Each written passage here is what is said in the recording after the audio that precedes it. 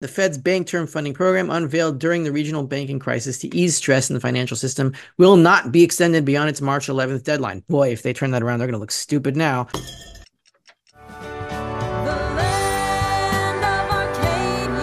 Well, hello there, my friends. Rafi here from the End Game Investor, now on Substack, with this week's Silver Report for Arcadia Economics.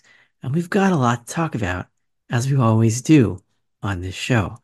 First of all, I'm going to go into the money supply.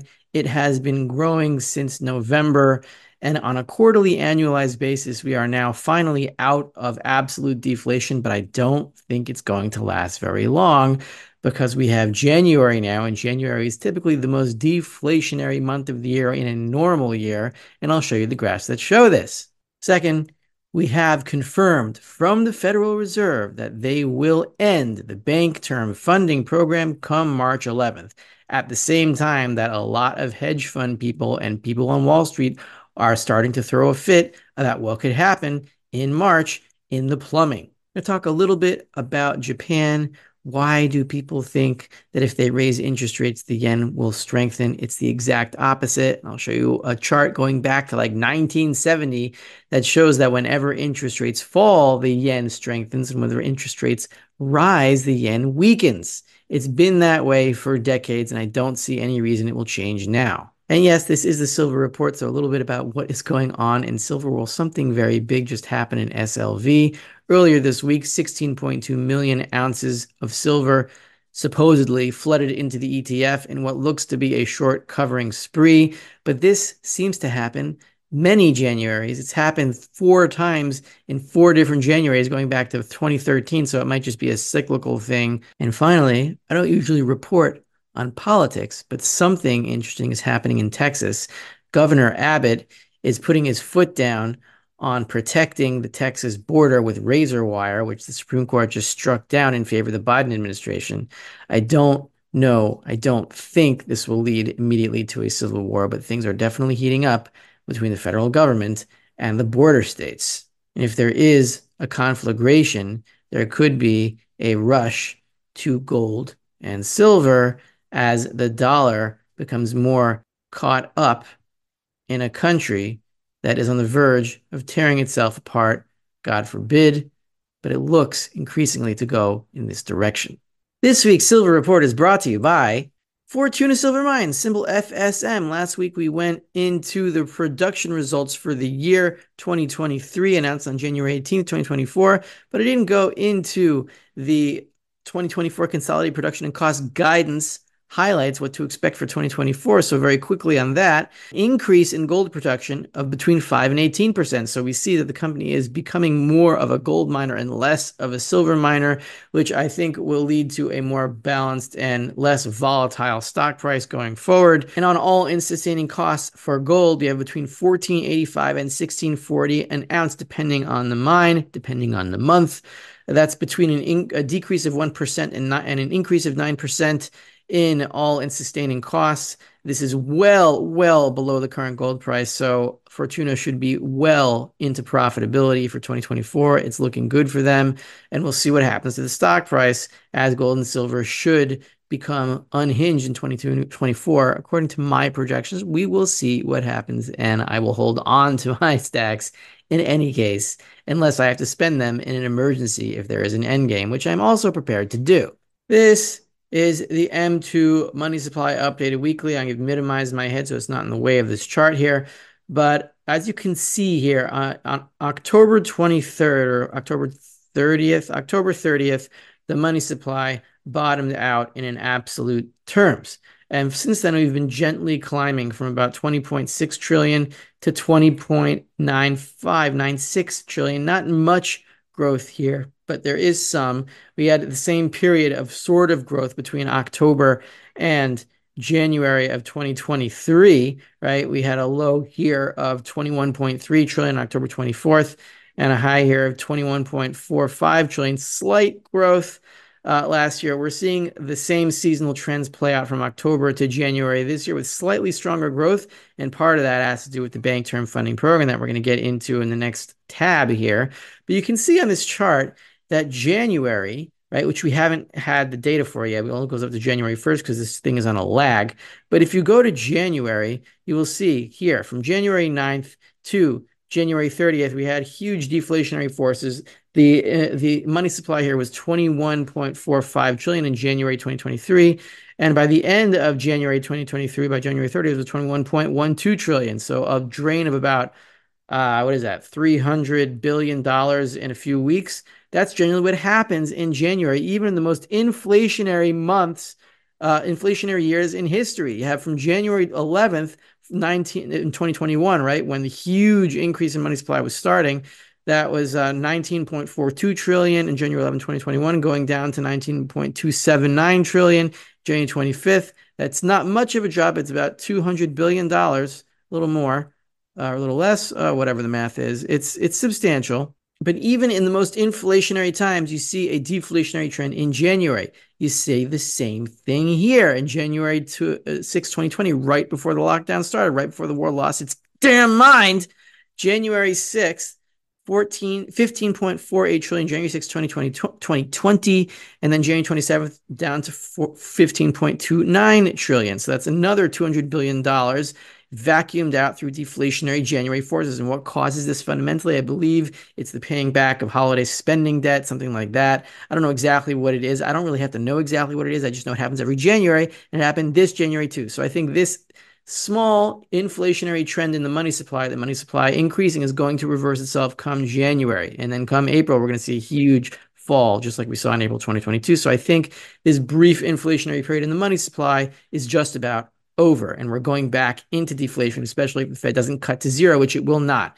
And on the Fed, they have stopped the bank term funding program arbitrage. And that is the bank term funding program is of course, I'm going to maximize my head back in here. The bank term funding program was the regional bank bailout program that we all know about, that the Fed offered to take any underwater treasuries off of banks' balance sheets and provide them with the face value at a certain interest rate. So what happened here was that the interest rate on borrowing these funds came to like 4.8, but the rate that the Fed pays on reserves that you just hold the Fed and do nothing with is 5.3. So banks were basically taking money out of the bank term funding program and sticking it in the Fed and earning the difference between 4.8 and 5.3, which is like, 0.5% for nothing. And the Fed just ended this today. And I'm recording this on January 25th. So it says here, Fed raises rate on emergency loan program to stop arbitrage. Bank term funding program will expire on March 11th. As planned, banks will see higher rates to borrow effective immediately. This is by Katanga Johnson. Interesting name. Kitenge. Hey, how you doing? Hello. Johnson. Johnson? Here are the two sentences that are the most relevant. The Fed's bank term funding program, unveiled during the regional banking crisis to ease stress in the financial system, will not be extended beyond its March 11th deadline. Boy, if they turn that around, they're going to look stupid now. Top officials had signaled earlier this month, but effective immediately, the adjusted interest rate for borrowing will be no lower, quote unquote, than that of reserve balances in effect on the day the loan is made, the Fed said on Wednesday night. This is to stop what is going on over here in this tab. This is the bank term funding loan, bank term funding program usage. You see here, this is the regional bank bailout, and it goes vertical here when the banks are bailed out and they all hand over their treasuries. And then there's a little bit more of a jump here into June, and then there's a little bit of a lull, and then all of a sudden, when interest rates on the Fed, holding reserves of the Fed rise above the bank term funding program interest rates, then you have another $50 billion taken from this program and just stuffed into the Fed under the bank's reserves from November to now, so to about 2 months. So that's about $50 billion in 2 months, and the Fed has stopped this immediately. Here is the press release. This is from the Federal Reserve's website itself. Federal Reserve Board announces the Bank Term Funding Program, BTFP, will cease making new loans as scheduled on March 11th. So they are reiterating, definitely ending on March 11th. So they better not turn around. They're going to look really stupid. And they never look stupid because they're geniuses.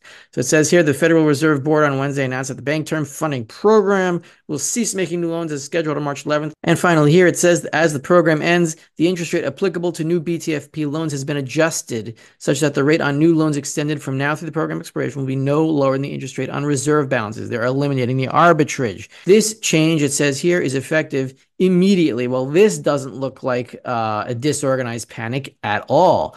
It shows you once again that the Fed doesn't really know what it's doing. It's flying by the seat of its pants. I don't really know what that means literally. How do you fly on the seat of your pants? Does that mean you're floating? I have to look up that saying, but I've heard it before, so I know I'm using it correctly, I think.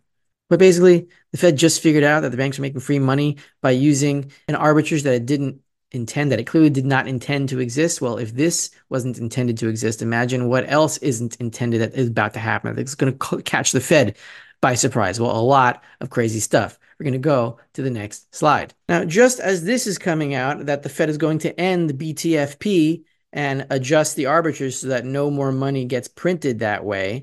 You have here from January 22nd by Paratosh Bansal. That's an interesting name too. In the market, repo market may throw a fit, spur Fed to action. Soothing action, action, action, action. January 22nd, Reuters. Some Wall Street executives feel a tantrum coming in U.S. short-term financing markets, perhaps as soon as March. It could put pressure on the Federal Reserve to ease policy. A series of unfortunate events, are expected between March and May, some of which will reduce the amount of cash in the financial system, while others increase the demand for liquidity, according to interviews with 4 banking executives. So the banks are warning the Fed is going to have some problems in the plumbing, and the Fed, which are the guards of the financial system. Yeah, we're supposed to be guards. We're guards. We're guards, huh? We're guards. We're guards. Are they going to listen to these banking executives? Probably not. But when whatever hits the repo market, they're going to have to print a bunch of money, and we all know what happens after that. There's a lot of articles going on around Japan because we're talking about the Bank of Japan that's going to raise interest rates, and this is going to help the yen. I just wanted to clear this up. This is going to be really clear. If you look at this chart, the blue is the yen dollar exchange rate. So the higher it goes, the weaker the yen in dollar terms, right? So this blue line goes up, the yen gets weaker. This is 10-year Japanese government bond interest rates. Now you can see here that since like 1973, you could even argue even here from 1971, since the end of the gold window, since the closing of the gold window in the current fiat monetary era, Japanese interest rates, as they go up, the yen tends to weaken. As they go down, the yen tends to strengthen. The blue line going down is the yen strengthening in dollar terms, and interest rates going down in the red line. So interest rates go up here, the yen weakens, right? This pattern it's loose at some times and it's tight at other times, but the general trend from 1971 is that the higher interest rates go on Japanese government bonds, the lower the yen goes. It's been that way for 50 years, and I see no reason that's going to change now. That pattern has become especially tight in the last 5 years. If we go to the 5-year chart, you can see here it's still in tandem. Anytime Japanese government bond interest rates go up, the yen goes down. When Japanese government bond interest rates go down, the yen goes up. And that's why these graphs are in tandem and they are proportional to each other. My point being, if the Bank of Japan raises interest rates in a bid to save its currency, it will destroy the yen. The yen will snap in many little pieces at some point, and it will be pretty quick when it happens, and obvious too. And just to remind you of how insane Japanese monetary policy is, this, of course, is the Japanese Bank of Japan balance sheet. You can see that it has been on an exponential trend that really started in 2013 with Abenomics, and it's not going to go down ever. And now the Bank of Japan owns pretty much over half of the Japanese government bond market. So that's safe.